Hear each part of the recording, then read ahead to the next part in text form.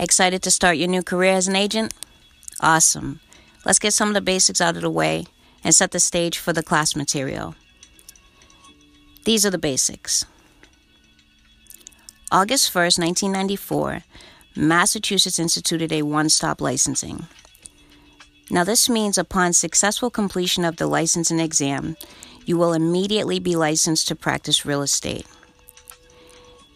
There are examination procedures that must be adhered to if taking your test en masse. Be sure to pay for the license when you pass the exam. Personal checks will be accepted. You're going to need your education certificate properly completed. All candidates must have a social security number in order to be examined and licensed. If you have a criminal record, your license will be withheld until the board has reviewed your record. They will not review the record before you complete the exam. If someone has previously held a Massachusetts real estate salesperson's license, they have to reinstate it. They would need to write a written request for a reinstatement to the board. Be sure to include your name, address, date of birth, only the last 4 digits of your social, and your signature. Who needs a license? Anyone who advertises or holds himself or herself out as engaged in the business of selling, renting, leasing, negotiating, exchanging, purchasing, and dealing in real estate. Why do we have a license? License exists to protect consumers. That question may pop up on the exam. You're going to want to know anything the government does is to protect the public or for the public good. Much of the government's ability to regulate private transactions stems from its police power.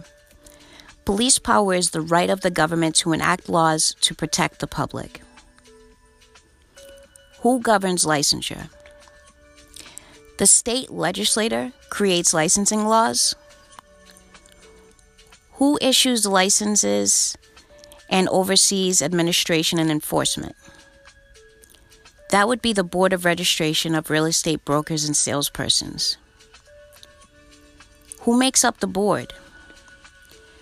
Well, the board is a part of the Division of Professional Licensure established in 1960. The governor appoints its 5 members. 3 of them are brokers with at least 7 years of experience, and 2 are unlicensed because they represent the public. One of these board members is appointed the chairperson. Each member serves 5 years unpaid.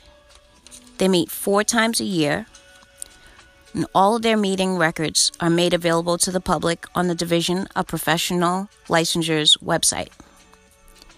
You can find their offices at 1000 Washington Street in Boston. As an agent, your activities will be subject to federal law and state. State law builds on federal law and is more specific. In a conflict between the 2 federal law and state, federal law usually wins. We need to know the difference between these 2 types of laws for the 2 sections on the exam. Now let's cover the test. Once you've completed a 40-hour pre-licensing class, you'll be ready for the exam. The test is administered by PSI, an outside agency. The testing fee is $85 for your first test, and any retakes are $54. The test is entirely multiple choice with 2 sections, as I mentioned. The general section, or national, has 80 questions, and the Massachusetts law is 40 questions. You have 4 hours to complete the test.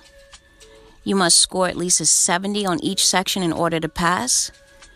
If you fail one section, you will only need to retake the section you failed. Once you pass, you'll receive your license on the spot. Congratulations.